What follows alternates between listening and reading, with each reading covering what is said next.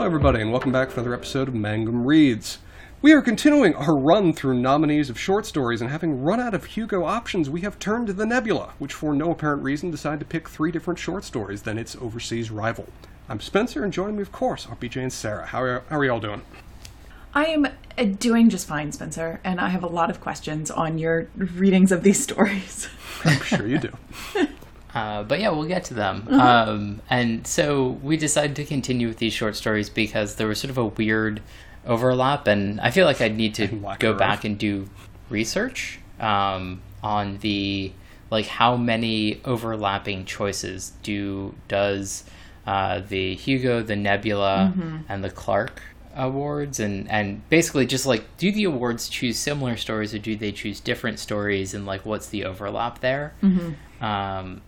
Which I find kind of interesting, like the choices that were made, and maybe we can sort of get to of the 9 stories, do we think that there should have been some in one and not the other, etc. Well, before we get into the meat of what these stories are, and we can introduce them now as How the Trick is Done by A.C. Wise, Give the Family My Love by, pulling to the top of the page, A.T. Greenblatt, and The Dead and Their Uncontrollable Power by Karen Osborne. But before we get into those, we'll always love to start with our chosen drink of the evening and a few comments on the internet concerning the stories we're about to read. And for those purposes, we turn to Sarah. Sarah, what you got for us? These are the things I can provide, is alcohol and sort of comment sections. And we adore you for it. At your pleasure. Don't you have a degree in that?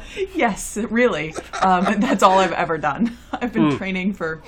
Oh, God, over 20 years for this at this point. And we recognize your expertise by relying on you to make this segment happen. Excellent. Well, so I will start with my drink, which I will preface by saying that I actually really like this week, unlike some of these stories that we're going to talk about. So in trying to come up with a drink that sort of gets to something about all 3 of these stories, I have chosen a drink called the Paradise, and this is, I think, almost exclusively this year I have been picking drink recipes out of this weird little vintage Boston Deluxe cocktail book that I picked up at a used bookstore, which I think I've mentioned before. So... Once again, it is supposed to have apricot brandy in it, and once again, I do not have apricot brandy, but we have made do. At this point, so what you're saying is we need to find you some apricot brandy or make it ourselves. I am refusing to buy apricot brandy on principle at this point. It is used too much, I say. I mean, in the honestly, 60s. I think I would just get brandy and some dried apricots and just infuse it. Yeah, and I actually did have some fresh apricots that would have done some. I ate them because they were delicious. So we couldn't do that here. But it's actually, it's a very simple cocktail. It is I've messed with the proportions a little bit, but it's an ounce of gin. It is about 3/4 of an ounce of apricot brandy, but I've actually used blood orange liqueur instead. And then it is, about 1/4 of an orange worth of fresh squeezed orange juice. I also put in a couple of dashes of the Australian bitters that you gave me to kind of mellow it out a little bit, or to give it a little bit more savory notes to it, because it's very orangey. Shaken, served up, it's really quite delicious. I must say, I need to get that chalice that you're apparently drinking it from, because that glass is a beautiful way to spend an evening. Yeah. I was going to say that. Go ahead, BJ. That sounds like a good recipe to make a fizz out of. Yeah, I think that's true. If you have the sort of citrus and the gin and a little bit of something sweet in it, it would be great as a fizz. Also, right now confirming that there are about 12 different options in apricot brandy that I think I can ship to you, so we'll see which one of those we'll go with. Well, if you do that, Spencer, I will scour this recipe book to see what else one might make with it. We've had several weeks in a row where I feel like the absence of this has let you down. We need to fix this. Listen, I am enjoying my drink. I am not let down by anything. Well... And maybe we can, go all in on sending you various fruit and root vegetable alcohols, as You can have your own. you seem to be the recipient of in times past. That is true. I do still have a skosh of that, what is posing as carrot gin and is a carrot liquor Well, of some description. From Levi, I also have that beet. I think it's a beet liqueur that I can't seem to get rid of for the life of me.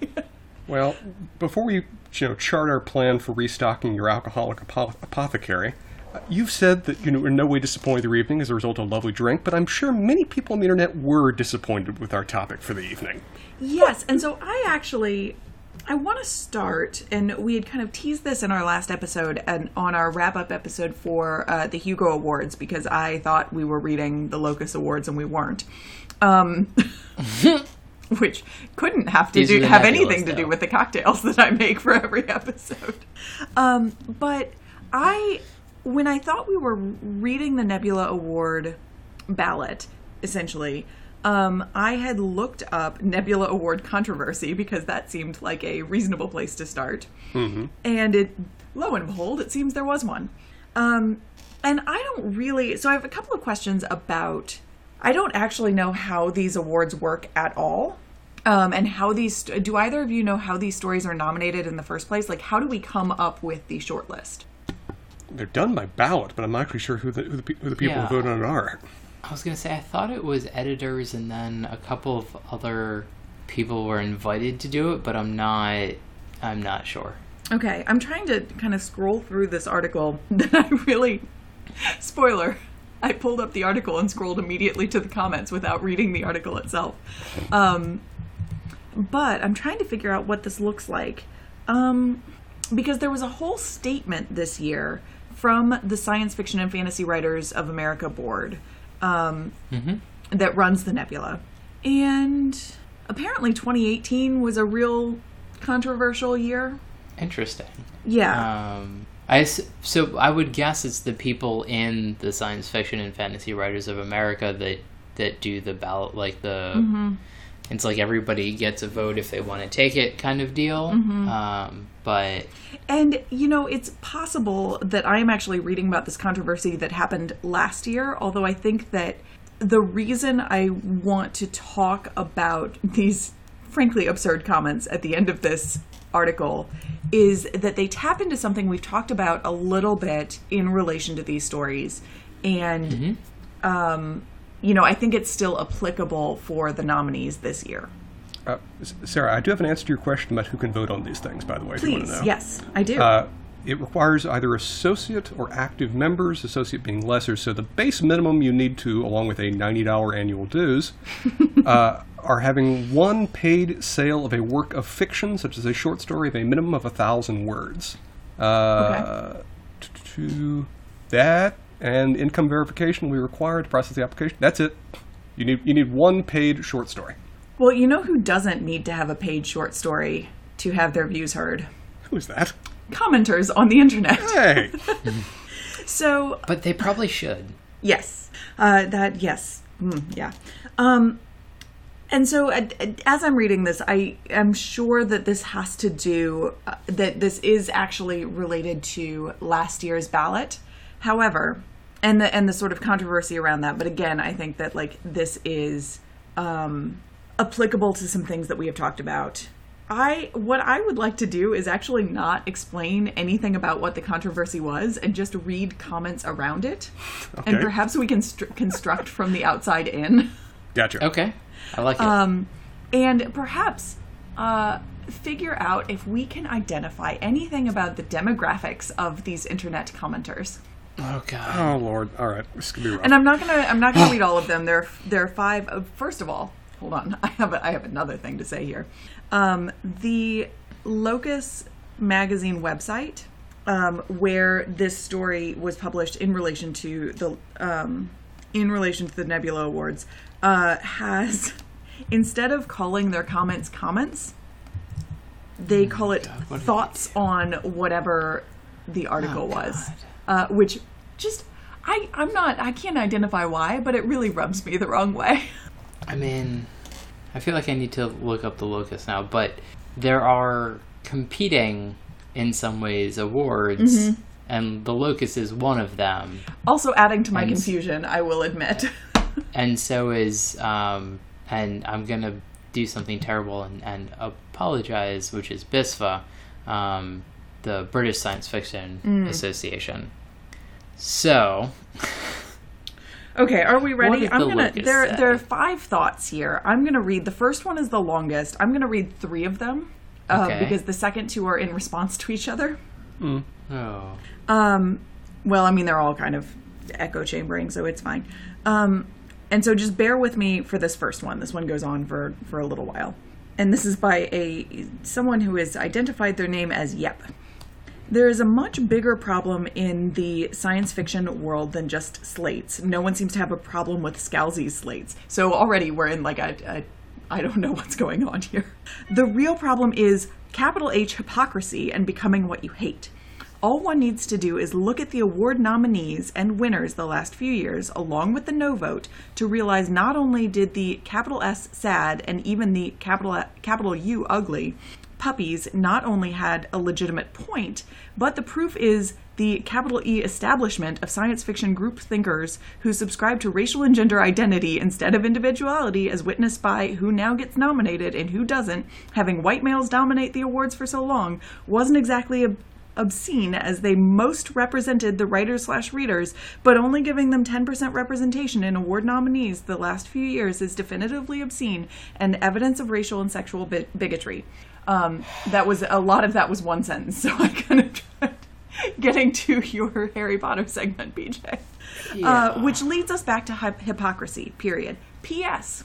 Of course, this hypocritical bigotry runs rampant because of how the so-called tolerant ones feel so secure in their echo chamber. One, like Scalzi, a person that was a president of the Science Fiction Writers of America, whose privilege encompasses having any opposing ideology shut down due to easy censorship. Burn those books you don't like, baby.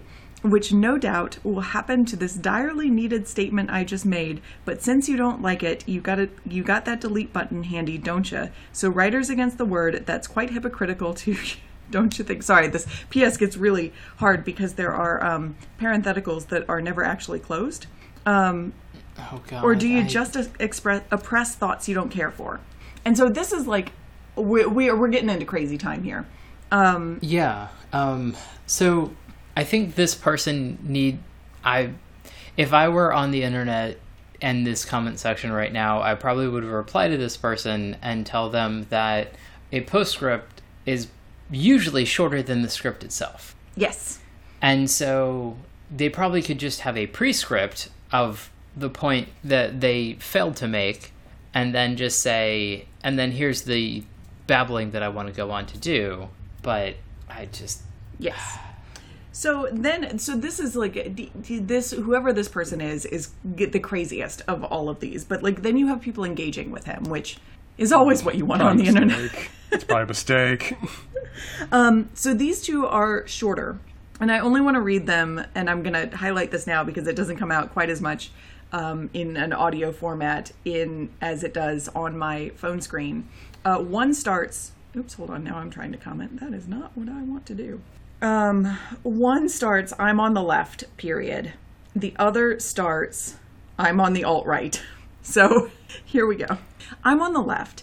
It's clear that the few voices that complained about middle-aged white men in science fiction have taken over via rage and shaming and completely jettisoned white men from ever winning top honors again. Shouldn't, quote, everyone have an equal chance? Demographically, I guess it's no. Speaking the truth about this trend on the left would be career suicide, so they are silenced by the raging minority who scream racism like a mob if you question them. Congrats to the winners. And then our final one, I'm from the alt-right, and it is clear that the sad and rabid puppies consisted of mediocre to lousy writers that became a laughingstock when their works reached a larger audience. They were total failures, started screaming about communists and Stalinists because no one gave them an award for existing. News for them, after kindergarten, not everyone gets a medal. Speaking the truth about these rightist will only set them off whining again. So I think that one is like more specifically about like this particular controversy, but I'm so interested in this like continued conversation in science fiction circles. And as someone who is not like super tapped into this, I'm interested in kind of where you all come at this discussion from and where you end up. I hate fandoms of pretty much everything. Start there. Sure. And I don't know. I don't think it matters who or what. And it's just I understand maybe why they're giving the point that they give, and it's something that we talked about in a previous episode with, I would say, intense discomfort, at least on my part. Mm-hmm. And I just, internet comments shouldn't be a thing for writing. If you want to do that on a social media platform, but it shouldn't be on like a publication. Mm-hmm. And for me, in terms of tapped into like I don't even know what it is that I would try and be tapped in on, but I don't know who these people are, and it distresses me that they read the same books that I do. It's just an interesting thing of where so many of these comments like to presume this vast conspiracy, where it could otherwise be much more adequately explained by just, demographic shift in terms of the writers and readers of the genre. That it's become a broader appreciated genre over recent years. There are a lot more female writers. There are a lot more writers of more diverse backgrounds, and now there are people who are involved in the voting process and the nominee process. So there can be a more diverse ballot that occurs as a result of that. I don't view that as in any way insidious. That is just the natural way that things work and the natural way that taste and representations shift. It happens. And you're always going to get people that are shouting into the void as a result of it. Yeah, and these comments certainly strike me as like particularly nuts. But there's one accurate thing about the comment, that where previously white men were winning every single damn award, they are now, I would say, a minority of those that are nominated. Mm-hmm. I pulled up an article from, I think it was 2016, which is one place where I could just find the ballot, that of the 34 nominated works, 24 of the writers were women, 10 were men, and of those, only 5 were straight white men. So it definitely has been a major shift over the recent years. But again, I think that just reflects that fantasy and sci-fi has now become a much more widely appreciated genre with a lot more participation by people around the world. And so you have broadened your voting group to appreciate different tastes and different interests and different writers. And I think that, there's a kind of connected to that point too is the fact that not only writers and readers and judges of sort of non-white, non-straight backgrounds are perhaps like interested in hearing different stories, mm-hmm. and haven't been afforded that option as consistently or as well before. And so like, is it that surprising that these are the stories that we are valuing mm-hmm. in this moment? No, I don't think it is. Yeah. And I think it's perfectly reasonable that areas and authors that weren't previously highlighted are getting a highlight when they existed and were ostracized. Yes. Mm-hmm. And I think I don't think that there is a problem with a, you can call it an overcorrection, mm-hmm. where it's just like, hey, like we're going to talk about these authors because there's enough good work to go around. Mm-hmm. Right. And from what I can tell with the voting process, it's not like there's some kind of affirmative action system that is in place that is encouraging said authors to be nominated and others not to. It's just it's the members of the group now. They're the ones that are voting, and they're the ones that are picking the stories they like. Mm-hmm. Well, okay, yeah, but it's like saying the Oscars and Academy Awards are not political. Yes, but what I'm suggesting is that there is not some higher up in the nebula, from what I can tell, that is putting a thumb on the scale to influence some stories over others. It's just the members are picking what they want. Right. Whether that's political or not is a different question, but it's still individual ballots and choices. Yeah. Now, one thing that we can all say is that it is enjoyable to have increased voices in these fields, and much more diverse area of stories. I also think it's fair to say that we don't necessarily agree with the taste of the stories they're picking each of this year. And for these 3 short stories themselves, not to offer too much of insight into my views, I found all 3 of these rather disappointing. I am not going to offer too much insight into my views yet as well, but I do think that we should mention probably at the outset that we did read the winner of the Nebula this week. This time around, which I thought was interesting. Yeah. I didn't know if we were going to bring that up yet or at the end, or Spencer, if you knew who had won the Nebula. Well, given that if you look at the story, under the title, 2019 Nebula Award winner. Yeah, so I thought maybe we could bring it up at the outset just because it's there. It's there, and I certainly knew it going into my readings, so I think that it informed my readings as well. Mm-hmm. So yeah, it should be no surprise to our readers who've also read through it that Give the Family My Love is the 2019 Nebula Award winner, which is interesting given that it is not even nominated for the Hugo. So there is clearly going to be a difference in opinion on that point as well. Yes. Yep. So, where do we want to start? So, the other thing that I wanted to mention before we got too deep into anything else is that I feel like, and I probably have a slightly different point of view on the actual winner, but I feel like we got 2 and maybe 3, sort of depending on how you look at it, kind of weirdly religious stories. Mm-hmm. Which I feel like is a very small genre of kind of religious sci-fi. Interesting. Which 2 would you peg as the most religious, BJ? So religious is like associated with a religion rather than religious. Okay, but I would say The Dead and Their Uncontrollable Power was very, very Christian and kind of Catholic to me. There's definitely a pronounced sense of purgatory or even hell that's being depicted there. Mm-hmm. And sort of like the transubstantiation, sins, and whatever else the other thing was. There is also a very consistent message of like marriage as the end-all be-all. Yeah, marriage is the end-all be-all, and then I learned a bunch of new words that seem to be very specific to, I think, Catholicism, but interesting. Not okay. Stuff that I'm familiar with. I mean, hell, like 80% of the story literally takes place inside cathedrals, so that's also a point there too. That's true. There are a lot of cathedrals on this generation ship. Mm-hmm. And so, what was the other one, BJ? So actually, the winner had a very.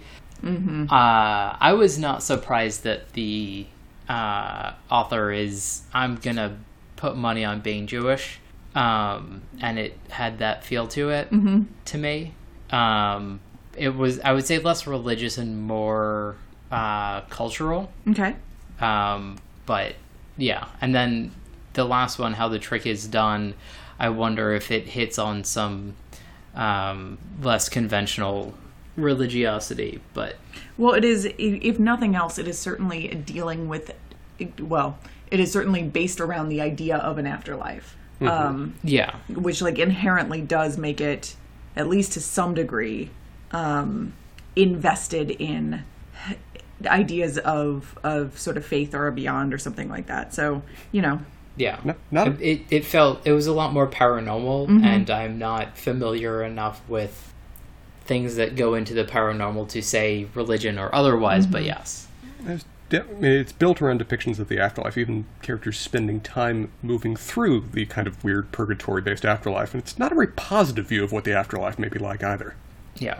Yeah. But do we... So, where do we want to start? How about... I feel like we should end on Give the Family My Love, since it is the winner. Okay. And Spencer hated it with a passion. I did not hate it with a passion. You just didn't have enough time or effort to start hating. I'd say the interesting thing for me about each of these 3 stories is I found each of their premises really interesting. I found each of the ideas by which they started with very interesting. And I found all of their executions of those ideas to be ultimately unsuccessful to varying degrees. So it's not that I hated any of them, it's that I saw the potential and I'm profoundly disappointed with them. Interesting. Some distinctly more than others. How about, since it involves a rabbit, let's start with how the trick is done. Perfect. This is the one I read first, so that's Yes. great.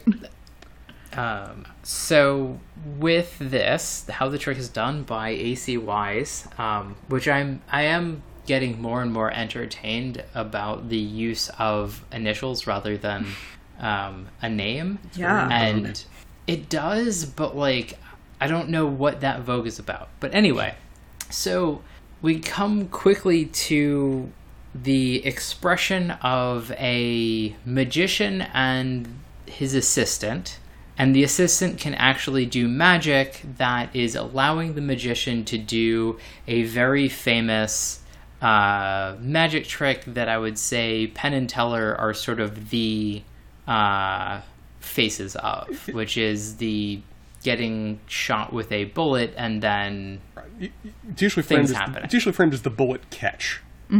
Yes. And it is one of the oldest tricks in terms of people practicing that in various ways you do. It's been done 1,000 different ways. Most of those, as best we can tell, did not involve a resurrectionist girlfriend off stage restarting life on demand each evening as part of a Vegas stage show, at least as far as we know. But that's how this magician goes about it. Mm-hmm. And this is one of those stories which is framed of where we know the conclusion from the very beginning. We just don't know why yet. We open with the idea that there has been a death on the Vegas Strip of a magician, and then we spend the rest of the story reaching back to that point of where there is a magician, he performs in the Vegas Strip, and he, I think it's fair to say over the course of the story, has left a lot of people in his emotional wake rudderless and abused as a result of knowing him. Yeah, he's Including- not a great guy. Like, He's not a great guy. Like, he's not a great guy, but also, like, I feel bad saying this, but, like, I don't feel like the other people are very sympathetic either. I ultimately find their decisions at the end of the story faulty, especially to the degree they just imminently, kind of casually screw over the magician's assistant who ultimately pulls the trigger on the gun. But we'll get into that as we go through, as we unpack the plot of the story briefly. I think we can... Before we even really get to the resurrectionist, we start with the first assistant in order, back before he's got this bullet catch trick in place, of where he's doing a much more classic show in terms of card tricks, and quite literally a rabbit out of a hat who is called Gus, but is not named Gus, and they never really explain why they want to draw such a heavy distinction on that point.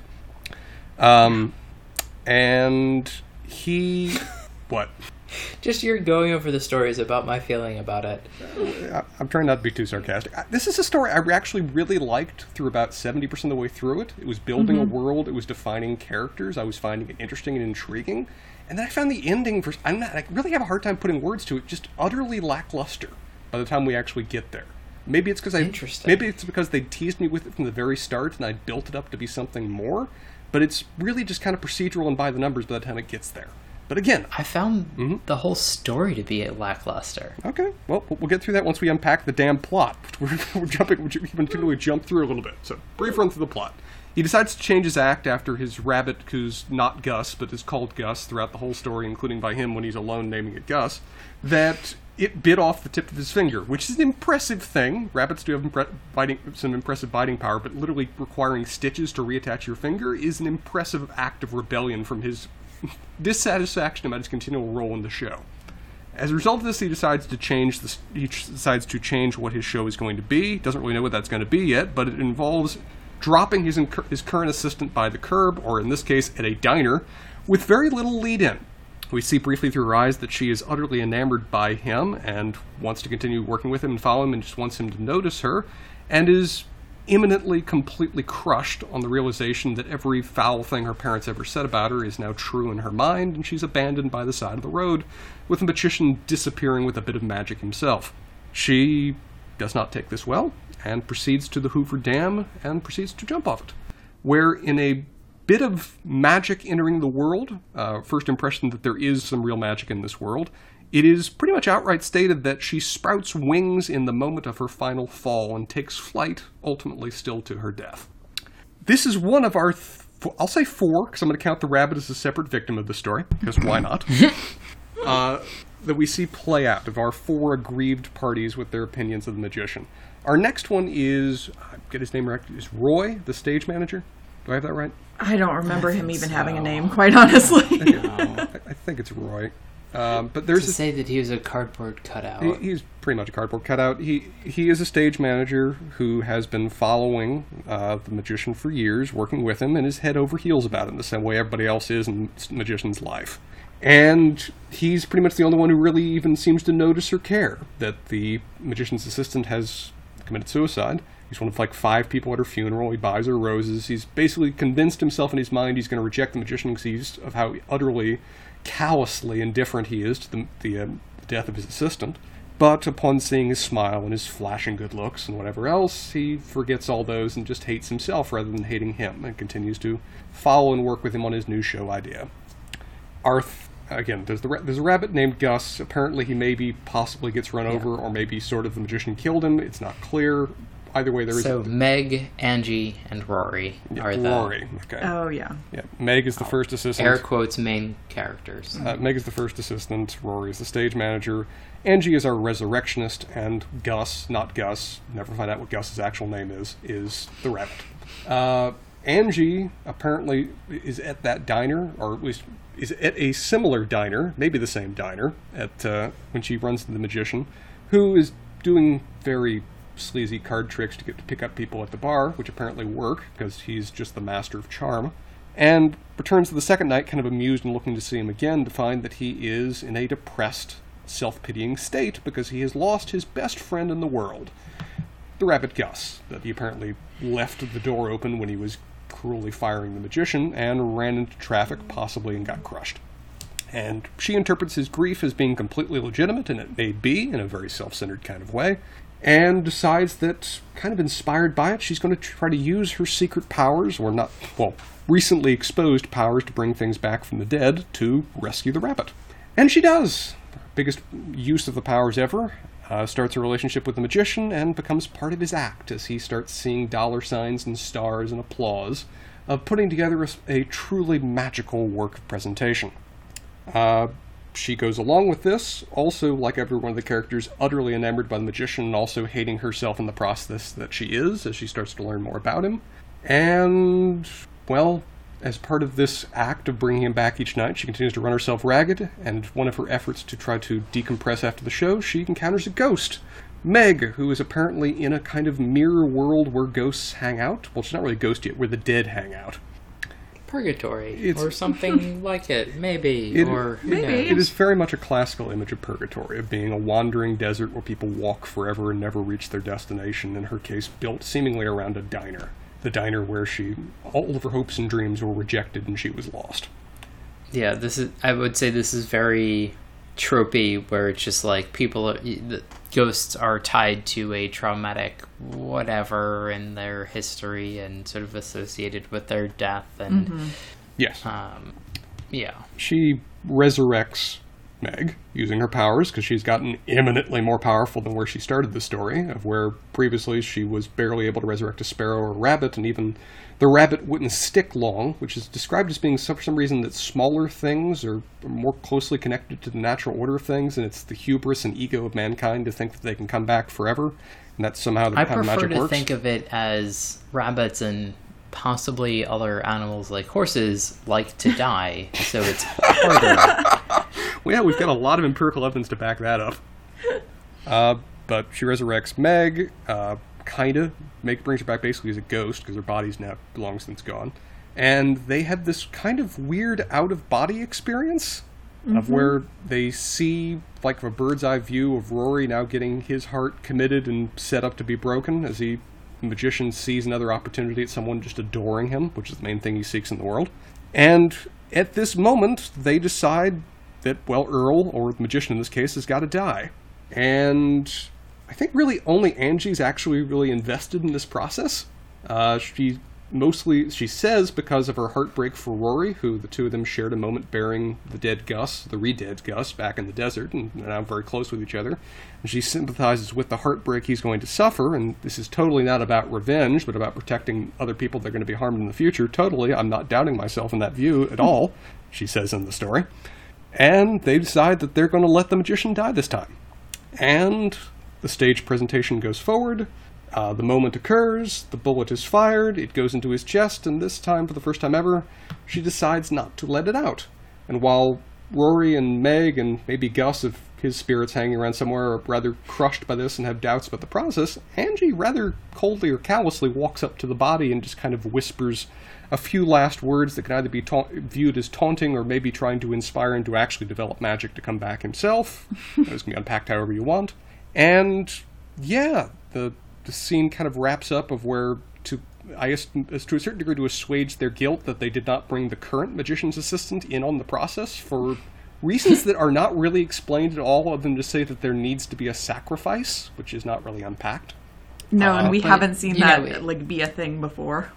But if she was in the thralls of the magician, she probably wouldn't have gone along. Maybe, but, there's a lot of other ways they could have done this in a way that doesn't have her most directly implicated for his murder. They choose to skip over the police investigation that happens after this, which is probably wise, because that must have been really sort of unpleasant. That's maybe the story I'm more interested in than this one. Because the most likely suspects would be either the magician's assistant or particularly Rory as the stage manager, because he's the one that preps everything. Yeah. This would have made a much better, crime, sci-fi, fantasy short story. There can be a lot of different reframings of this that might have worked differently or better. But she comes back, the new magician's assistant, I guess the third one on a run now, who we've heard from before really wanted to be a magician in her own right. Mm-hmm. And she partners her with, I think, Rory, and the two of them, through aid of the now permanent ghost Meg, start doing a kind of mixed seance, spiritual kind of magician show that starts selling hotcakes. All while she participates, but less directly, because she doesn't need to anymore, and spends most of her evenings staring into the mirror at the magician as he now walks through his own version of purgatory, which is basically a place without applause and recognition and all the adoration he's ever desired. While pondering whether he may someday find the magic himself to come back to, in effect, assuage her guilt over his murder. And that's kind of, unless there's any other plot points I left out, that's kind of basically the plot realm for how the story operates. Spencer, I'm not even sure if there are any plot points you have left out. You have done an admirable job in getting us through this nonsense. So what did we think about this one? Because, as I said, I actually kind of liked this one for, I'd say, maybe the first half of where it was building enough of a world I thought it could have gone interesting places. But it ultimately doesn't. It goes back to the murder that is probably the least interesting aspect of the story. It goes through some really questionable character motivations in terms of whether it makes me want... whether the story expects me to sympathize with these characters or not. Mm-hmm. And it plays out an ending that is just kind of... It's an ending. It occurs. It wraps up some points, but it doesn't really reach anything that I find particularly interesting. What did you all think? So, the answer that I have, which is a bad one, I ended up reading some of the nominees for the best short story of 2018. The year of the controversy. Which... short controversy. So we actually read one or two of the nominees from 2018, and one of the nominees was probably one of our favorite short stories so far, which is The Witch's Guide to Escape. Oh, yeah. Mm-hmm. So I ended up reading The Court Magician, and I completely confused this and that story together, and I thought that when I went back to read this story, I was reading that, and there were a couple of interesting things that I thought we would end up discussing, and then I realized what we were actually reading, and I was sorely disappointed, and had to just sort of muddle through it and be sad. Man, you took us on a journey right there, BJ. Yeah. I did my best. Yeah. Because I felt like I should say more than just, this was a boring story, and it was a story of revenge that I feel like wasn't fleshed out and didn't really go anywhere. Mm-hmm. I did appreciate enough that, as I've talked about, straight up just revenge stories I don't particularly find interesting. I did appreciate enough that they inserted a certain degree of doubt and questioning about motives in the characters, which adds a bit of rounding to the revenge story. It also does take a little bit of effort to build them up, or at least, depict why they are and who they are, what they're doing. And I I'll be curious to hear your guys' views on this, but I found this one, in terms of its writing style, the easiest to read, the best flow. I think in most ways, I'd almost say at times even a pleasure in terms of its writing style compared to the other two. Even if I think ultimately it just comes across as functional. There are a couple sentences I found delightfully playful.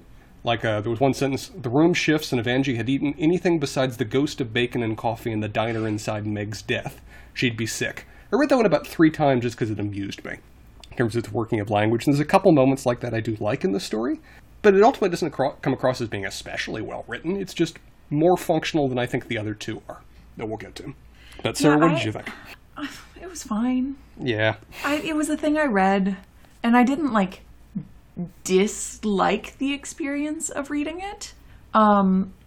This falls into that category for me of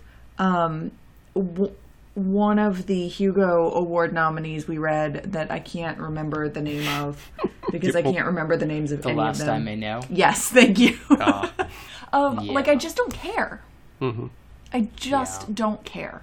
I think, kind of to your point, Spencer, I actually was excited about reading this story because I think the premise of, you could do a real kind of seedy, sequiny Las Vegas magician story here where magic comes into play that I care about and isn't interesting. I kind of the sea level Las Vegas show I think is sort of fascinating. And then you put real magic into that and the weird characters that populate that particular side of Las Vegas, that could be really, really cool.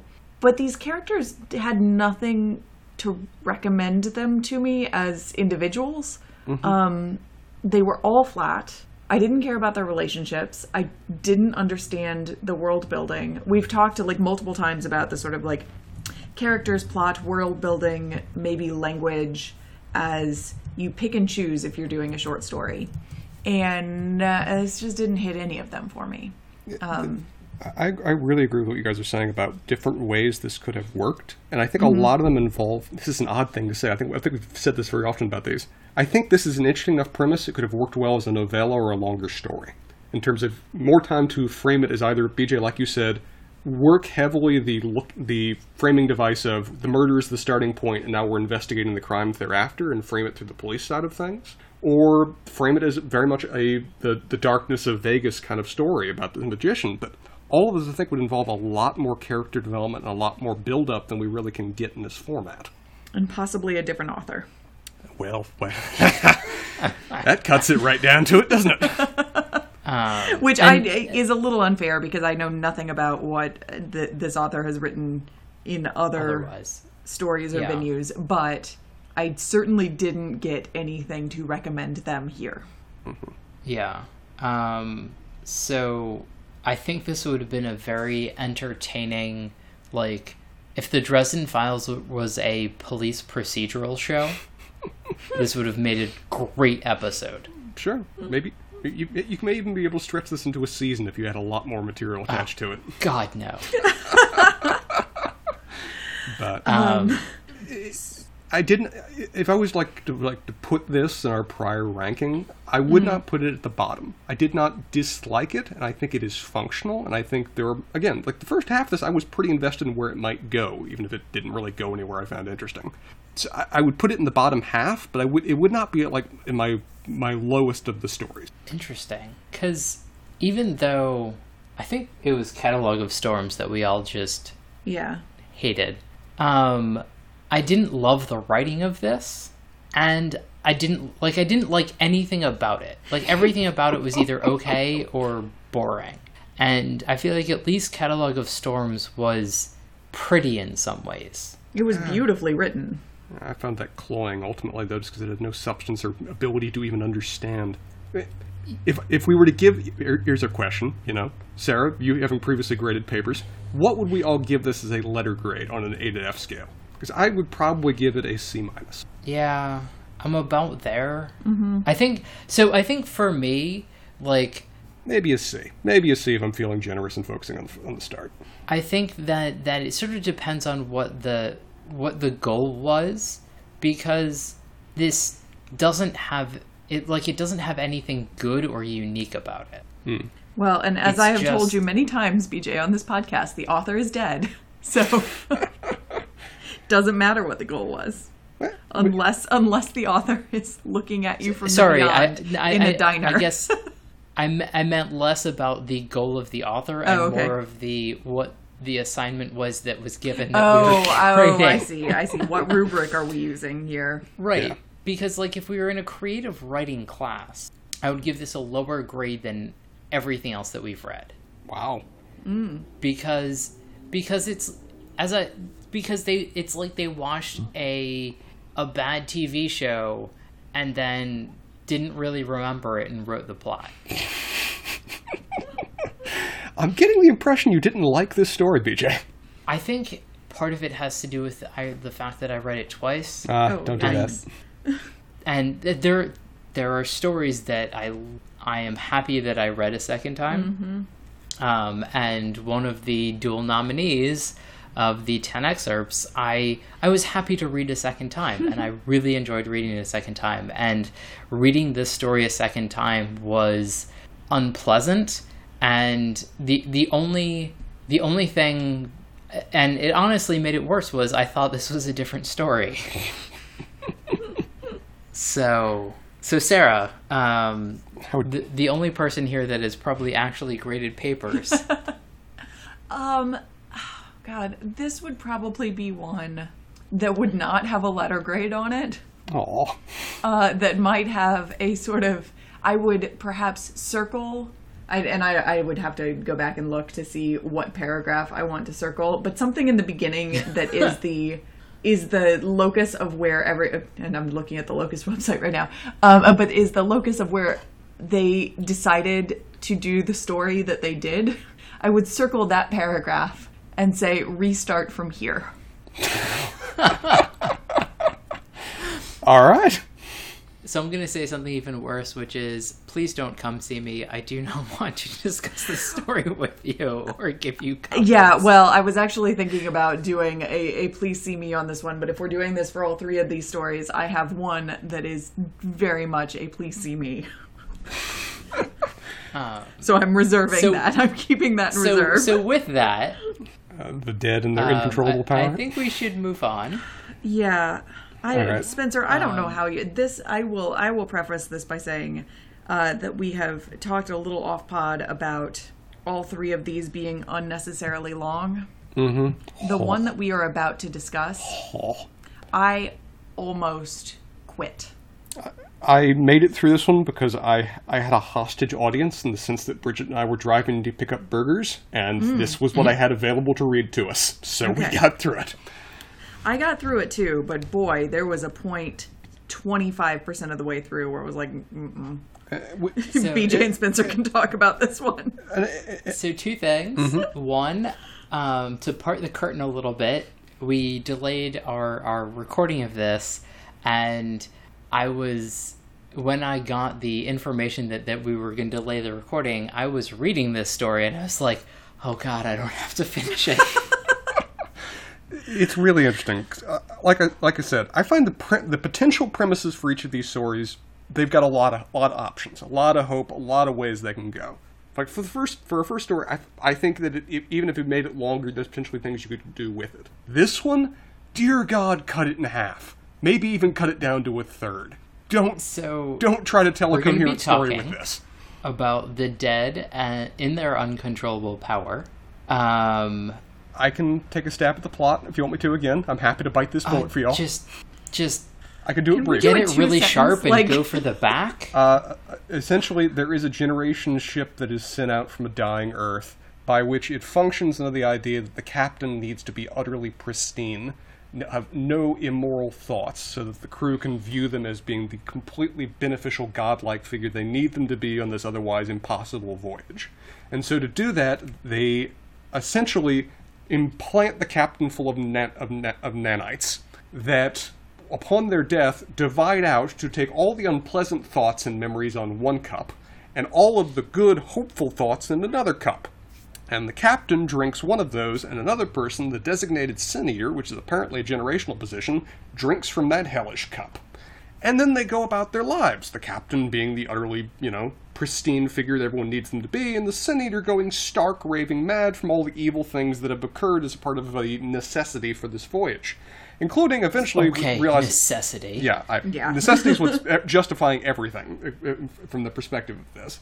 Including realizing, not before this story is done, that the place they're going to, Paradise, has already previously been reached, about 2 generations past, but was turned away from and apparently the entire bridge crew murdered, so that the captains could preserve their absolute power over the society, which is strictly delineated in a class system built around the old ship designations of first, second, and steerage.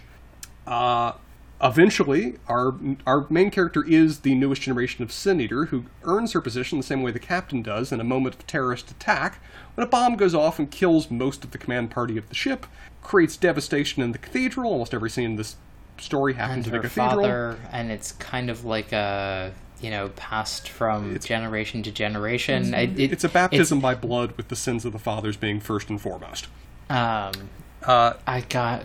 And it's more than 10 generations, which is disappointing. There's a lot of generations at play here. At this moment, both their fathers have died, the existing Sin Eater and the existing captain. While the fires are still going, she even describes at one point the new young captain's robe is still on fire while the ceremony is happening, which is a thing. She's still bathed in the blood of her Sin Eater father, our main character. They drink from these cups, and our story starts, of where our main character now proceeds to be permanently haunted by the memories of all these prior captains, particularly the 3 most recent ones. The bad memories, the evil memories, the one drank from the chalice or cup of the good deeds, and the other drank from the cup of the sins, and they were transubstantiated into some... Yeah, and I don't know. And they're not really memories. They're conscious entities that essentially haunt her. This isn't about a thing of just, she now has in her head it's not like The Giver, if we want to do that, where now she just has the memories of these unpleasant events and gets to unpack and process them how she wants. This is more that I now have conscious entities and beings in my body that haunt me for reasons. Oh, and they delight in torturing her. If you wanted, a bad, semi-Christian multiple personality disorder embodied. Yeah, we're going to talk about allegory once we get to the end of this recap and what the story is actually trying to say. But we'll get there. Do we have to? Yes, we do. We have a job. We are honor-bound to suffer for the sake of our 8 listeners. This is our penance. Yes, much like, this story is. So the key driving point of this story is that she's being hounded by these various memories, whatever else, but there's a repeated image that she has of the idea that one of these prior captains, the grandfather of the new young captain, both these girls, of course, being of the same age so they can be mirroring images of each other, executed 7 crew members with seemingly a green world in the background that exactly mirrors the paradise that they're going to. She, despite being actively hounded by these ghosts, that now realizing that she's in on the plot, which you think that would be a more active concern, makes it to this forgotten cathedral where it happened and, proves by means of a photograph among the rotting bones that it did happen. They found the world, and for some reason that she can't really unpack, they turned away from. So and there's been multiple prior revolts. This beneficial society is mostly built around the idea of suppressing the negative negative memories among the ruling class so they can't remember the carnage that has made this world possible. She goes back to steerage, she informs the proles go into full revolt. She's grabbed by the new captain, who's still in the process of adjusting to what her new role is and isn't particularly happy with it either, and is very much a mirror of her and a stand-in. That's why they ultimately marry, because they're 2 sides of the same coin, and all this very obvious on-the-nose imagery. They discuss the situation despite being equally hounded by all the positive memories, which also apparently control her too, as animated lives. And they drink from each other's blood, which is, the nanites inhabiting their blood. And blood so of my blood, complete the brought sacrilege. Together yin and yang, and so now they're a complete part, and they can, absolve with this all left and all right, and now, we can pass on the shepherding of our culture to other people and not have this baggage of history. I don't even... And they're seemingly going back now in the direction of paradise at the end of the story, with the promise that while they're now ruling as a married couple, which was weird as a political union to wrap up this story, they have essentially promised to themselves that they are now going to let the memories die with them, and that the new generations will be able to choose how they wish to rule and what they wish to remember and what principles they wish to bind them rather than being haunted by the ghosts of the past. The end. Okay. Good work, Spencer. What do we want to and say BJ, about you this? both.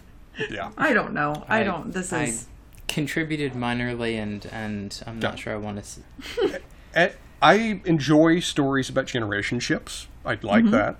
I think this idea of banishing memories to set people is an interesting concept. I, growing up, really did enjoy The Giver and exploring that idea of a society divorcing itself of memories to kind of shelter and protect it and making one person bear that burden. These are interesting concepts that a lot of interesting things can be done with. This story somehow utterly fails to do anything with that. I find it it is a toil to go through this story. I did not particularly enjoy the process of reading it. It's not badly written, but it somewhat comes across as an utter slog to go through it.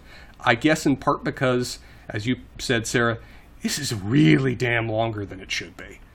Well, and part of my problem with it, and especially why close to the beginning I was just ready to give up, is that it does this thing of the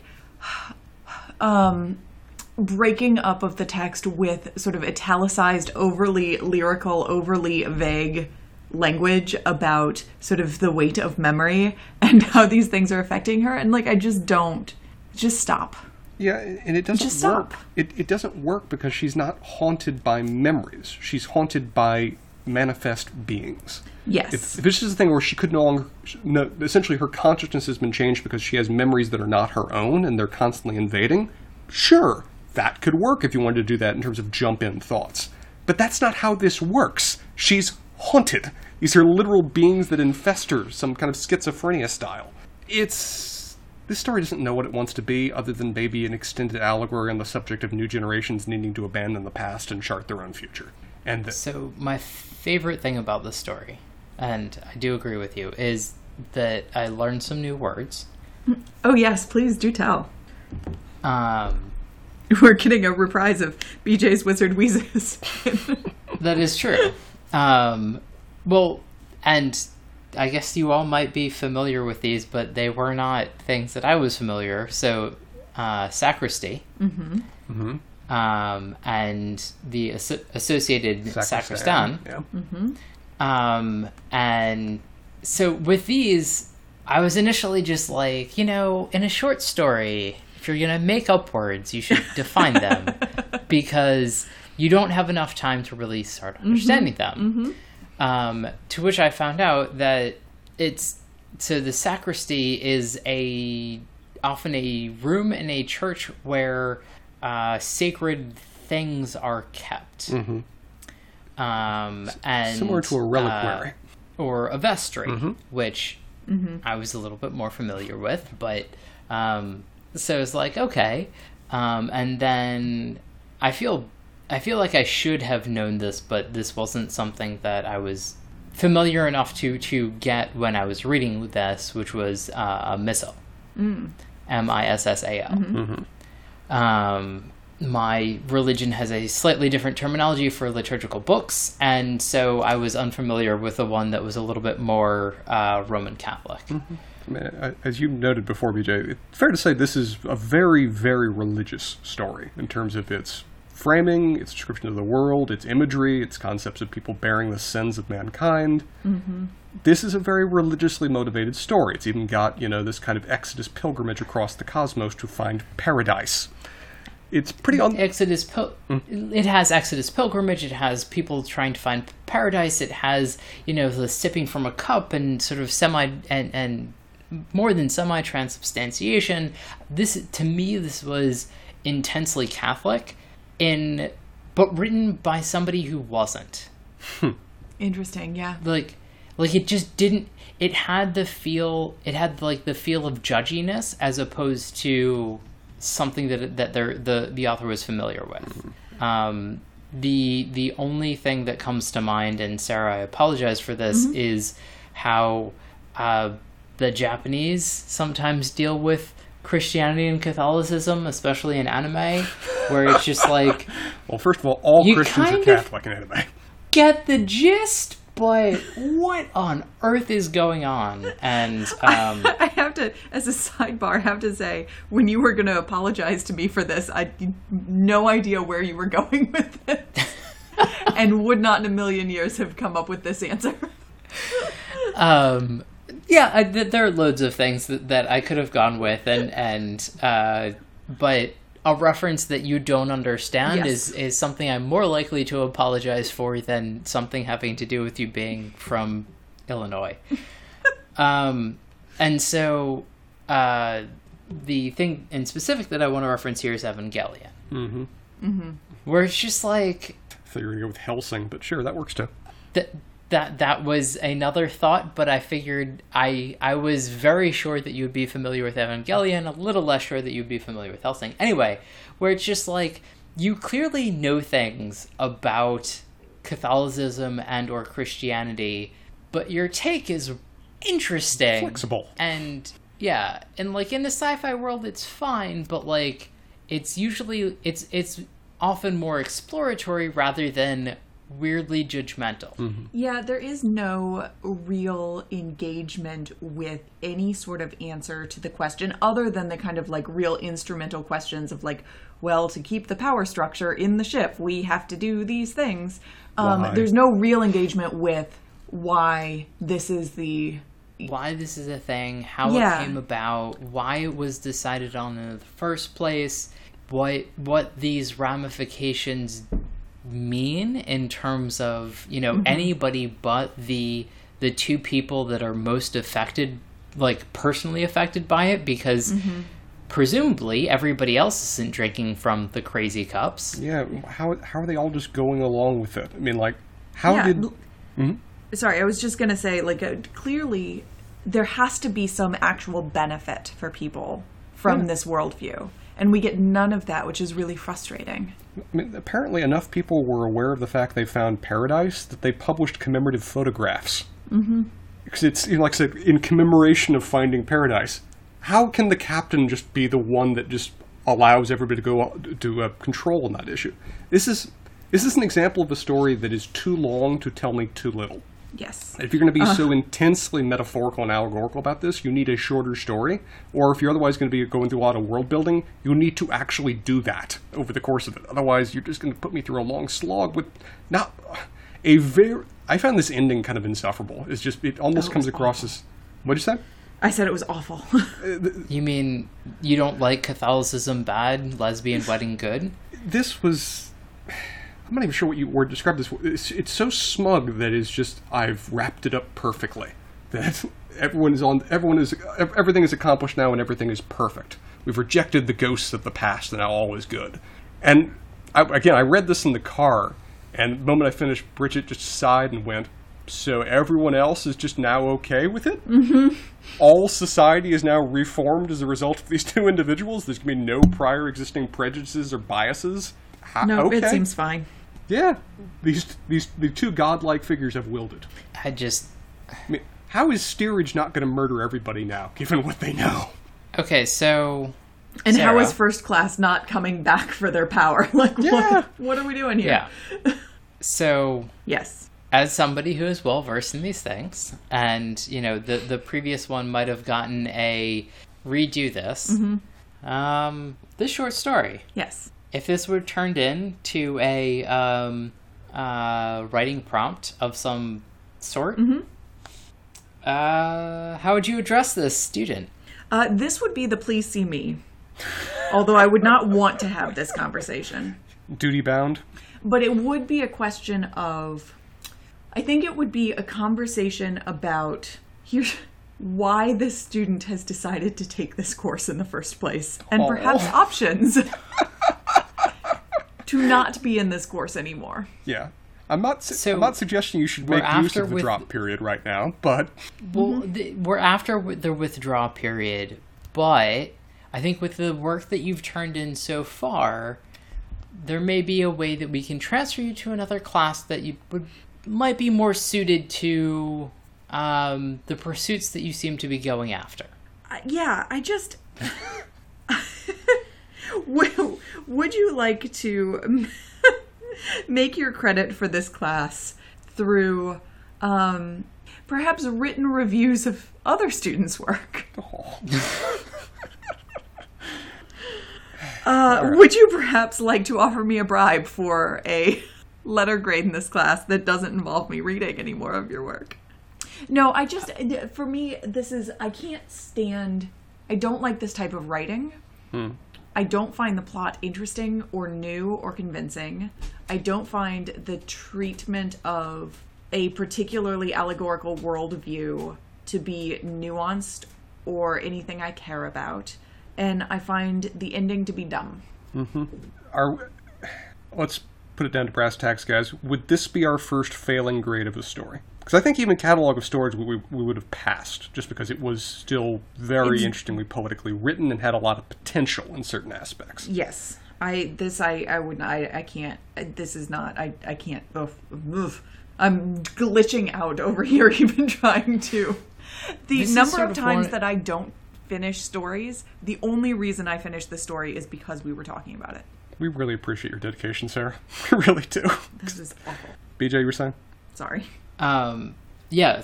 No. I very much agree with you, and this is sort of one of the stories where it's just like, why was this nominated?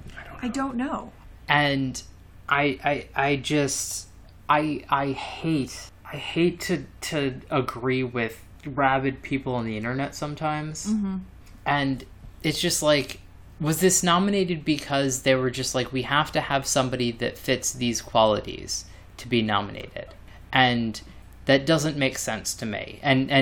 So one of the reasons that I'm bringing this up is there's a thing that's going on with J.K. Rowling, and I don't like when Harry Potter influences like anything else in my world other than our recordings of Pottering Around.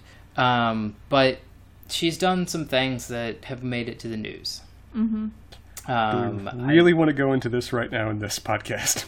I don't really want to go into it in this podcast, other than to say that led to Google curating a list from an article that had a list of inclusive sci-fi and fantasy stories, none of which I was familiar with. And was this on it? No, this wasn't on it. But what I'm getting to is I feel like I've said this way too many times on this podcast, which is the 5th season is such a good book. Yes, it is. And hits so many marks. I don't think we didn't talk about or we talked about a little bit, but I feel like we didn't make a major point of the LGBTQ acceptance nature of that book. Mm-hmm. No, we didn't, and it is present. It is present in the sense that there are so many things in that world that are understandable. People don't make a bigger deal about just because of how many other things in that world they have to worry about. Mm-hmm. Yeah, and so we talked a little bit about love triangle that happened, and so that was a little bit, one set of things, but like one of the main characters was, I would say, somewhere on the transgender spectrum, mm-hmm. and was just a good character, and that had very little to do with the book itself. Yeah. It was just there, and it made perfect sense and whatever. I think one of my favorite scenes in the first book was the moment when our main character realizes that the other character is transgender, and how utterly not a big deal it is. It's just a shrug and goes, she never was going to be a good breeder anyway. And that's the only way it's really ever mentioned as being that much of a relevant issue there going forward. That's just... Right. It is a world that these things are so minimal to daily concerns that it wouldn't make sense for the characters to make too big of a deal about them. And so the reason that I bring this up is that there are stories that start to feel like they're showcasing certain things that are important in this day and age, and that's the reason that they're showcased. And I wonder if that's one of the aspects of this story, because nothing else, to me, brings it to the forefront. Well, and see, that thing that I think this might entirely be because I did not read the story very closely, because I didn't like it and wanted to get through it. But I couldn't remember, by the time I got to the wedding at the end that I didn't care about, I couldn't remember if the captain was a man or a woman. I think they're both female. Yeah, both of our new captain and senator. Right. No, and I thought so. Both the generation before them were men. Yeah, I thought so, but I couldn't remember, and I didn't care to go back and look. And so it's interesting to hear you talk about that as like such a focal point of the story, which would make sense given the like weirdness of there even being this political wedding at the end of it. But by the time I got there, I was so far beyond caring what was going on in this story that I didn't even know what was going on. Like, why is this story a thing? No, I think that that's absolutely a fair question to ask. And you might be absolutely right, because there's nothing else to recommend this story. And it's just like the only thing that I can see of it is there's a lot of Roman Catholic imagery that is ended by a lesbian wedding. And a very much a stated and allegorical rejection of the past and the voices of ancestors guiding the present. That a new path needs to be set based on our own decisions rather than being bound by the voices that have come before. I don't know. That seems to be the point of the story. I think you're right. I don't know is only I don't know why about this story. There were 3 other choices that they clearly could have taken that we all liked better. Yeah. Well, this is a story we talked about. Let's leave the dead and their uncontrollable power behind and move on to our last story, maybe. Which yes. I did like better. Spencer, wait, you did like better. Okay. I wouldn't even say I disliked the story. I just found it annoying. Okay. I'm interested in that, because I liked this one fine. This is Give the Family My Love. This is our winner for the 2019 Nebula Award winner for Best Short Story. Yep. In terms of plot, I feel like I can do the plot real damn quick. Do it. Going through the whole spiel would take a minute. But plot, basically Earth dying, astronaut finds means with aliens to go to library world that has preserved lost Earth knowledge, sends messages back to friend on Earth. Brother. It is a brother? Okay, I was able to be ambiguous on that. Okay. I think that's good enough. I think that's kind of the plot. I think that's good. I think there are things that we can go into. I think I liked the breaking up of the story better in the first part, rather than the weird italicized parentheticals of the last story. Basically, we have an astronaut trudging towards this library, and we get distance measurements. Mm-hmm. And this entire story is told very train of thought. It is she is offering the full spiel of her consciousness as she's sending messages back. Spencer, would you have liked this better if each entry was started with Captain's Log? No, I don't think that would have helped. Okay. I found this a rough read because it is written in a way that is just a person venting. And it makes for a very awkward flow because people often don't think in nice little flowy literature kind thoughts. And so in part because I was trying to rush through it here at the last minute. That did not help in terms of going through this, but just going through it generally, this was tiring. I found it tiring to go through it. It is an interesting enough premise. I think I even was tolerable enough for like the first half of it, but then when it went on for another double or triple that, I started to get kind of just bored and frustrated with it. But it sounds like you guys liked it a bit better. I did. And the only reason I'm talking before you, Sarah, is because I'm curious to see how you feel about it. And also, I've ignored the audio version. I do really want to listen to it. I think the audio version might work better for me. This really reads as it's letters home, basically. And it's letters home without a response. And this reminds me of when one of our friends was in boot camp and we wrote him letters. And there was no way that we were going to get a response. And it's just like, what do you say in a letter that's basically written to keep somebody entertained and sort of, you tell them a little bit about what's going on in your life and whatever else, because you're not going to get a response. Though it is interesting in this story, there are responses, or at least there are received messages. It's just there's a 6-month delay attached to them. So we do hear her describe some messages she has received back, at least 2 or 3. but not actually get like a response to anything that is within the story itself. No, probably not. And so there's an aspect of it that I understood and appreciated and quite liked. I do agree with you that it's too long. But I think that in some of the length, you get a little bit more about the relationship between the main character and her brother Saul. Which, I'm fine with that development. I found the development into the dying Earth ultimately unsuccessful in terms of setting a framing for this. And I almost prefer if that some of that extra detail was left out with what little we get. Yeah, I agree. It's been a thing for the past at least 5 years for that to be a popular thing, and there's an we actually talked about it on this pod a long time ago, Sarah, before you were so gracious to accept joining us, and a delightful addition when we talked about the Bobaverse. That author has every single one of his books and short stories that I've read are The Earth is Dying and we need to deal with this, has become a popular thing. Yeah. And while I don't think it added particularly in the state of the Earth that is described, like, it didn't bother me as much because it's really a thing. Like, it's a trope. It's a big thing within the genre, especially within the past 5-10 years. And so I kind of shrugged. But Sarah, let's get into some Sarah thoughts. She's had some. I do want to get into Sarah thoughts, but I want to know how you feel about this library, and I just wanted to make sure that I said what I wanted to say before we got into that, because I do feel like this could be a long topic of exploration that you would be very excited about, and I'd want to talk about it with you, and I'd forget everything else that I wanted to say.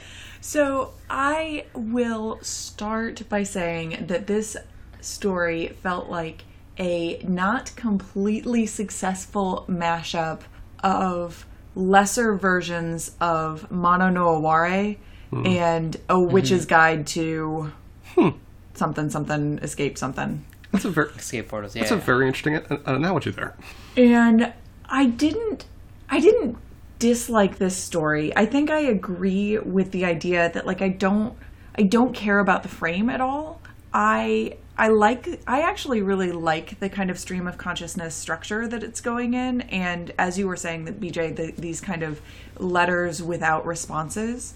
I think the development of the character is really interesting, and I think the development of the character's relationship to her brother is really interesting. I don't think any of that needs to happen in space. I don't think there need to be aliens. I don't think there needs to be this library. So I don't like some of it. Some of it I enjoyed. A lot of it I found to be extraneous, making it much longer. I also feel like there was a distinct shift in what the story was doing before she got to the library and afterwards.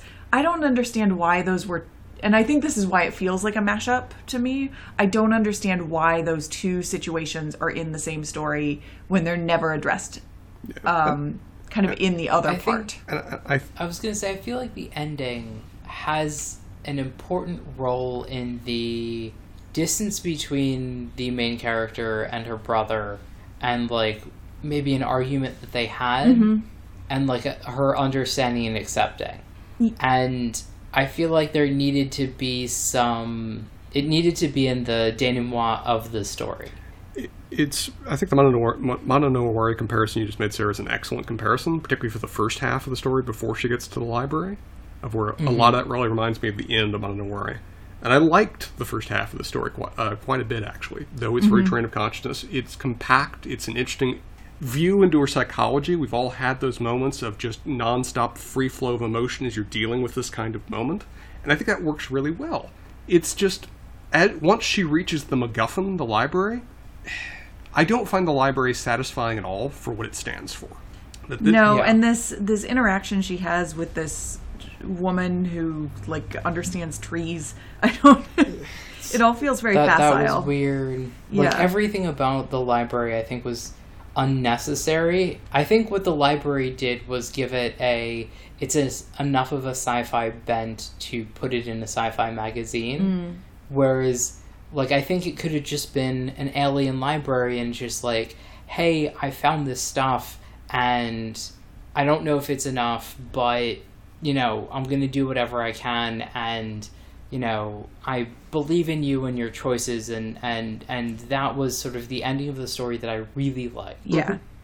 But we didn't need the, like, details about the library. I did not find those satisfying. Right. Yeah. If this story had just been like the first half, or just been built around the first half in terms of going to it's not even the first half, it's like the first fourth of just going to the library, of the unpacking of thoughts, of exploring the universe through just her last message that she's sending back to a loved one, I think that would have been really interesting to just be that, and avoid all the tropey stuff that occur after that. Mm-hmm. Yeah, but I really like I like the ending. I don't. Really? No. Why? I just don't. For me, the ending is built largely around the interaction with this one researcher / scientist that has been conjured, and that's really going into the tropey aspects of the Dying Earth plot that are either not very well developed or just so well tread I don't find them interesting, and I have a hard time divorcing. I mean, what happens after that? I'm pulling it back up to try to remember. I mean, essentially, like the ending that I'm talking about is like, after she has this conversation, she basically is like, I don't know if, like, I'm basically stuck here, but I just want you to know that I'm leaving, like, all of the money that I got to be this astronaut and send this back to Earth to you, so you can raise your child and like, hopefully continue on. Okay. And that's a thing. It is. I mean, I don't think, you know, the last half before that needed to happen. Well, Sarah, what do you think of that idea of back half? What are your opinions about the back half of the story? I'm fine with it's the middle half that I have a problem with. Okay, it is the transition half. I am fine with right. I am fine with the first half, or the first. This is real fuzzy math. Let's do this in here. quarters. So you're fine with the journey. I'm fine with the journey. And I have this feeling in my heart that you love the library. I like it I love it in theory. Yeah. I hate it. Yeah, I hate it in execution, but I love it in theory. Not the story itself. No. With the library, and it's kind of like not really navigable, and it's a different presentation of what a library can be. Yes, I think that's really interesting, and I think that I think there are some interesting ideas in the middle part of this story about the fact that there used to be thousands of these libraries, and like that's super interesting. Although it has no place in this story either. Like a lot of things get shoved into all three of these stories that we've talked about that just don't. Yeah, they're interesting in and of themselves, but they don't need it. They are not tightly crafted. Right. There's a lot of untied threads. Like even the idea that the librarians themselves are a dying race that have mirrored humanity's dead world. Yes. But the finding of this knowledge to save Earth, I find unconvincing and ultimately not super helpful. But the ending, I do think, to your point, BJ, is interesting in the way that even without our main character having specific responses from her brother and having an interlocutor, her being able to kind of recapitulate these arguments that they've had again and again and again, and come to the ending of her essentially staying in this library and him staying on Earth, and those dual visions of hope, I find that pretty effective. I just don't, I guess I don't necessarily know how, if we were doing the rewriting of the story, how you would get there effectively from the beginning, but I just don't think you need any of the middle. Mm-hmm. Yeah. I think this is did you read the peer reviews after the first draft? Mm-hmm. And try to incorporate too many of the things in them? Yeah. Leave out walrus aliens. I can't tell. Right. I can't tell if you incorporated too many of the comments or not enough of them. B-, but please see me next time after your first peer reviews, and we can go over the manuscript. Yeah, I think B-, is probably where I would put this. Maybe a C+. I think that's a... Yeah. Well, think it's got a lot of interesting things going on in it. Some of the writing, I think, is really effective for what it is trying to do. There's just... This is a story that needs... this is a story that needs a really good editor. In ways that the other two stories we read for tonight, I don't think could have been saved by an editor. The other... I think... Yeah, sorry, Bridget. I was going to say, I think this and Blood is Another Word for Hunger could have really used an editor. I liked this better because I felt that there was an ending. Interesting, yeah. Whereas I think that had Blood is Another Word for Hunger had like a, to me, more satisfying ending, and maybe it just that I didn't get the point of it and it wasn't supposed to have as much of an ending, would have been a better story in general. But both, I think, needed a red pen. And I think that's ultimately a compliment to this story, is that for our last two, the first one maybe could work if it involved a substantial total rewrite. The second one maybe is utterly unsalvageable. This one, I agree that if a quality editor went into this, there are some definite aspects of this story that work.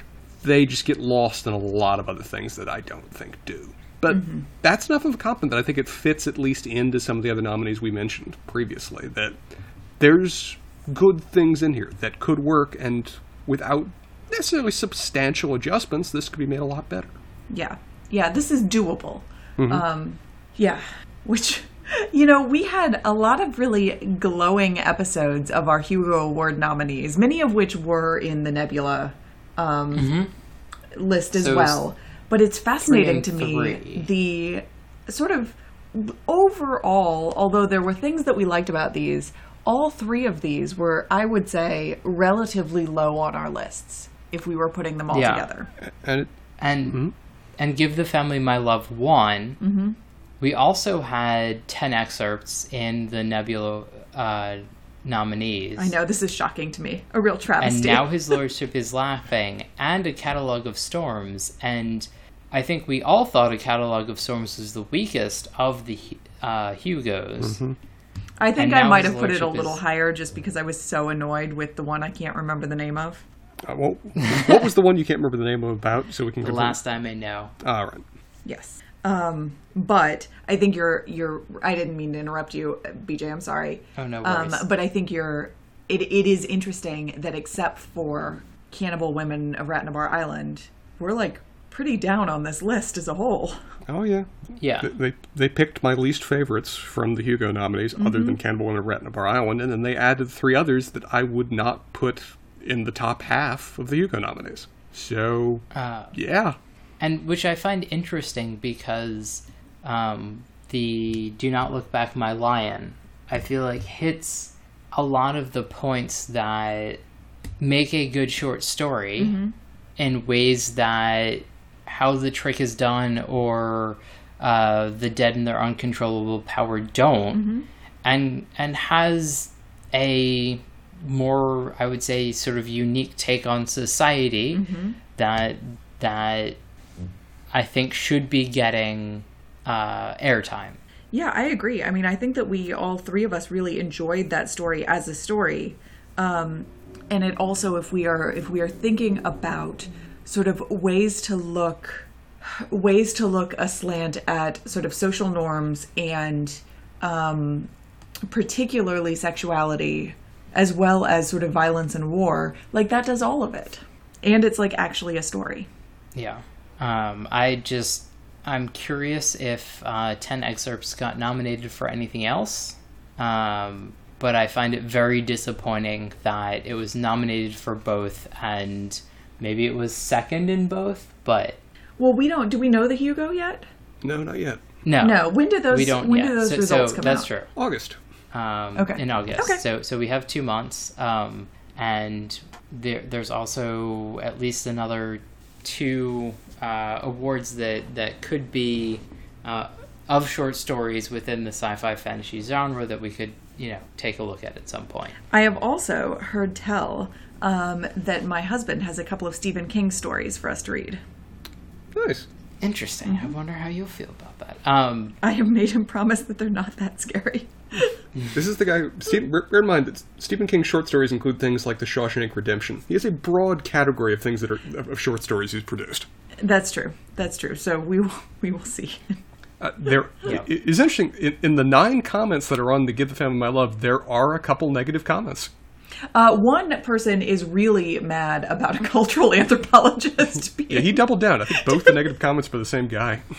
I know. If I had not done my whole spiel on the internet comments just around the Nebula Awards, I was going to devote some time to this man who seems to have a personal beef against whiny cultural anthropologists. Yeah. Like, that seems like a personal problem, buddy. Of all the things to criticize of the story, the whiny narrator would not make it in my top 10 list. I was like, no, I think the narrator's fine. I think she works well and I learned a lot about her. That's not where my complaint lies. Well, we got through them, guys. We did. Well, just to confirm, everybody, this does not shift what we believe should be the winner for the Hugo nominee. Or the Nebulas, or... Yeah. No, I think we are else. still steadfast in our Cannibal Women of Ratnabar Island. Just making sure. Yeah, and I mean, I think that... So if you couldn't choose Cannibal Women of Ratnabar Island, the other 2 overlap are And Now His Lordship is Laughing and A Catalogue of Storms. Mm-hmm. So of the other 5, what would you do? Of the other 5... So of Give the Family My Love, okay. The Dead and Their Uncontrollable Power, And Now His Lordship is Laughing, A Catalogue of Storms, and How the Trick is Done. Out of those 5... I would still probably pick. I would pick the Nebula winner. That I don't know what it is with me and the titles of these stories. Give the Family My Love. Give the Family My Love. They're not very memorable titles. They're really not. I can remember Cannibal Women of Ratnabar Island. That one sticks. Pretty well. I think I would still, of those 5, I would pick that as my winner if Ratnabar Island were off the table. Yeah. Spencer? I'm gonna wring my fucking arm. Jesus Christ. Yeah, I guess Give the Family My Love. It frustrates me less than the other options. And it's got potential. It's got at least enough of an interesting writing style and premise to open it up with, even if I don't like where it goes. This is, and I want to hear your answer, BJ, but actually looking at this list under that sort of constraint, it makes me wish, even more than we had talked about a couple of weeks ago, it makes me wish that A Catalogue of Storms was better.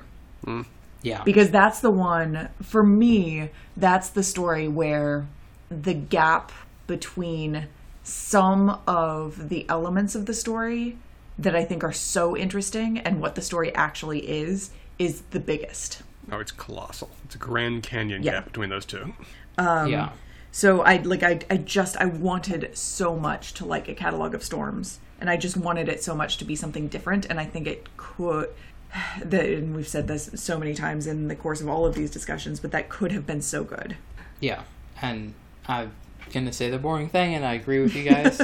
I mean, honestly, like, if I would probably have a harder time choosing between Give the Family My Love and Now His Lordship is Laughing, which I did enjoy. But I mean, it did have its issues. And there are aspects of sort of semi-unique storytelling that I did enjoy and Give the Family My Love. But if you add in Ratnabar Island, it's not. I'm confused because I don't think they're in the same class. No, I don't either.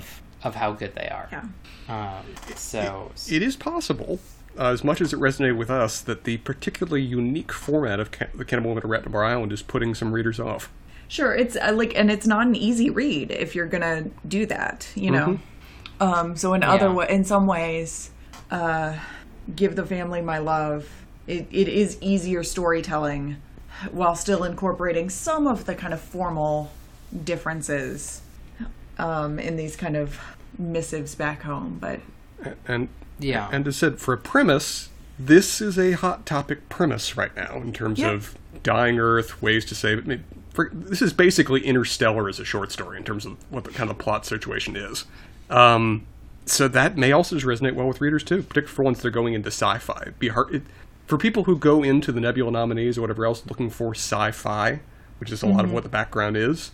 This is a very traditional sci-fi story in terms of its framing, at least. In a way that several of our other nominees, including particularly The Cannibal in Retnamar Island, is not. That's true.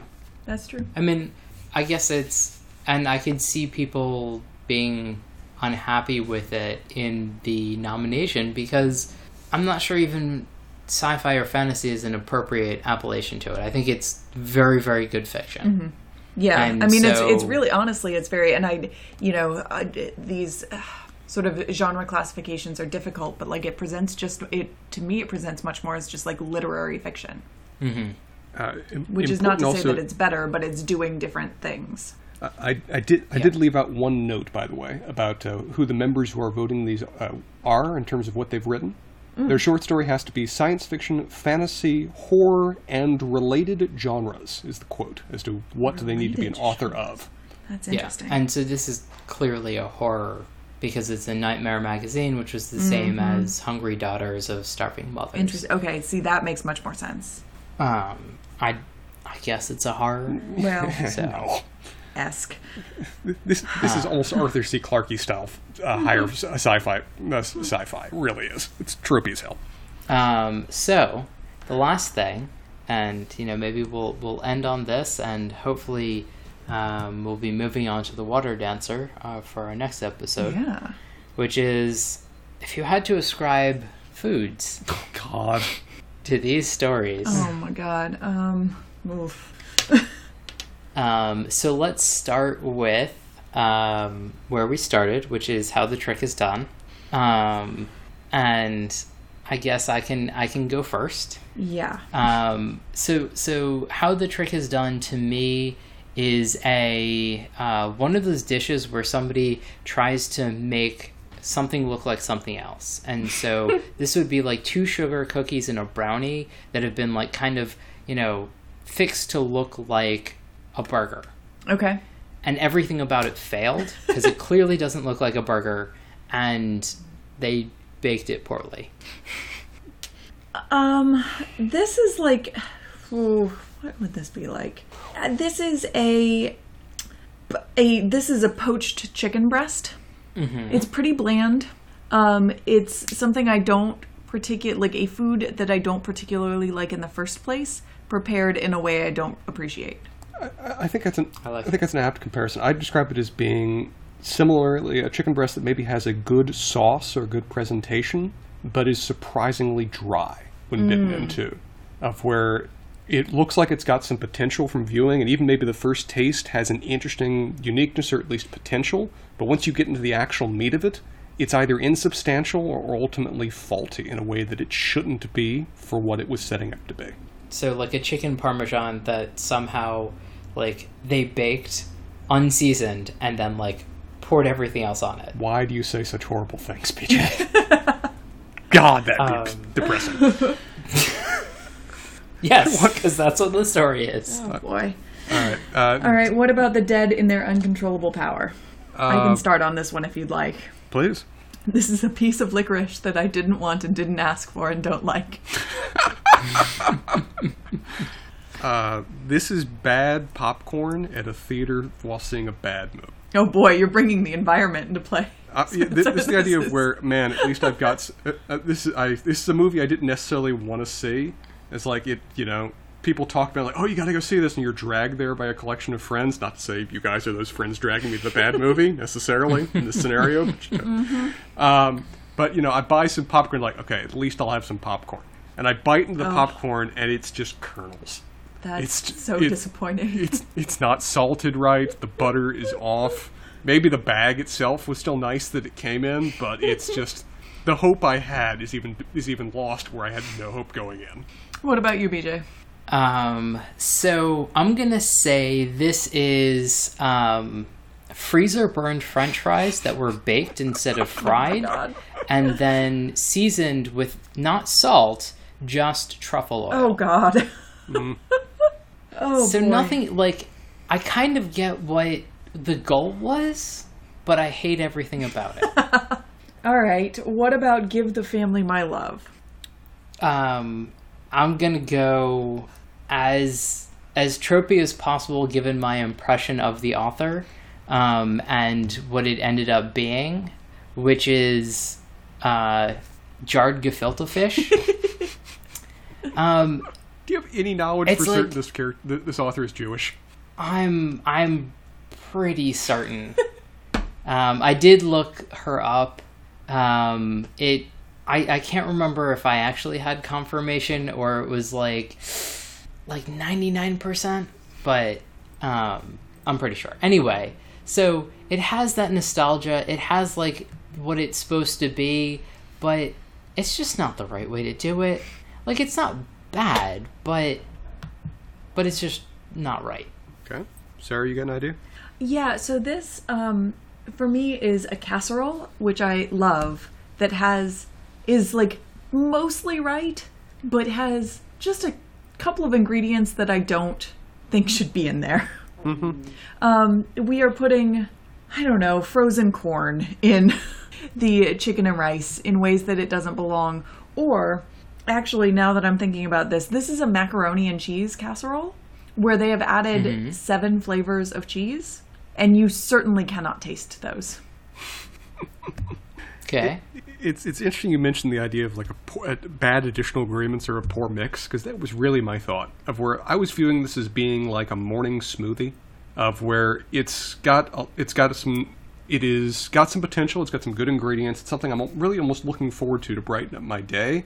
But it's like they didn't put it in the blender for enough time, and they accidentally dropped like an extra kiwi with the skin on it in there too. It's like, man, this is a great start to a smoothie. Why am I now sucking on hairy kiwi? It's just like, it's either not mixed well, it wasn't in the blender long enough, or they put some extra things in there that just didn't need to be. All right. Well, here we are. I will never forget that phrase of why am I sucking on hairy kiwi. But we are at the end. Yes. At least for now. We will probably be doing groups of short stories in the future, maybe even some of the other nominees at some point. But I think to sum up, we're all a little bit disappointed in the Nebula Awards. Yeah. I mean, it seems to be where we are. It's just such an interesting moment we're leaving and going from the Hugos to this, of where even in the episodes of where we had stories we didn't particularly like, they were always complimented well. Even the stories we thought were bad still had interesting pairings or interesting thoughts or interesting potential.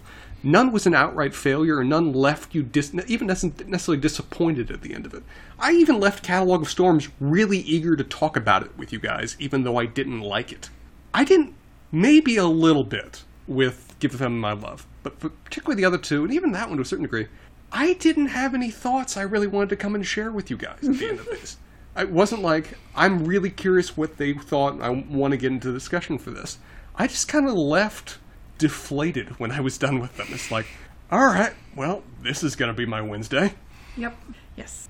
Which is disappointing. That's obviously not what we get into these short stories for and what we hope for out of the experience. But we have hopes for next time, I'm sure. And if our readers are if our listeners are looking for perhaps less disappointing content, where might they go? So there's all sorts of content that they can explore. We have our main website, which is mangumtalks.com. It has a variety of podcasts, including Mangum Reads, which has its own subsections. Mangum Reads itself has a Facebook page as well as a YouTube channel. Our Facebook page has everything, including our podcast within a podcast, Pottering Around. Our YouTube channel has all of the associated content to our podcast within a podcast, with various things that we do sort of related to and within the Wizarding world. And we are embarking on a Harry Potter themed RPG, which has been a lot of fun so far. I believe our character creation in our first episode is up, and hopefully our continuing adventures will be up soon. But if if you have any questions, comments, or suggestions on things we read, stuff we talk about, or anything else that you feel we desperately need to know, you can comment on our Facebook page, our YouTube channel, or probably the easiest way is to go to mangumtalks.com, click Contact Us at the upper right-hand corner, and we read all of those comments and suggestions. And as always, guys, this has been a lot of fun. Yep. Looking forward to next time. Even if the stories weren't. Bye, y'all.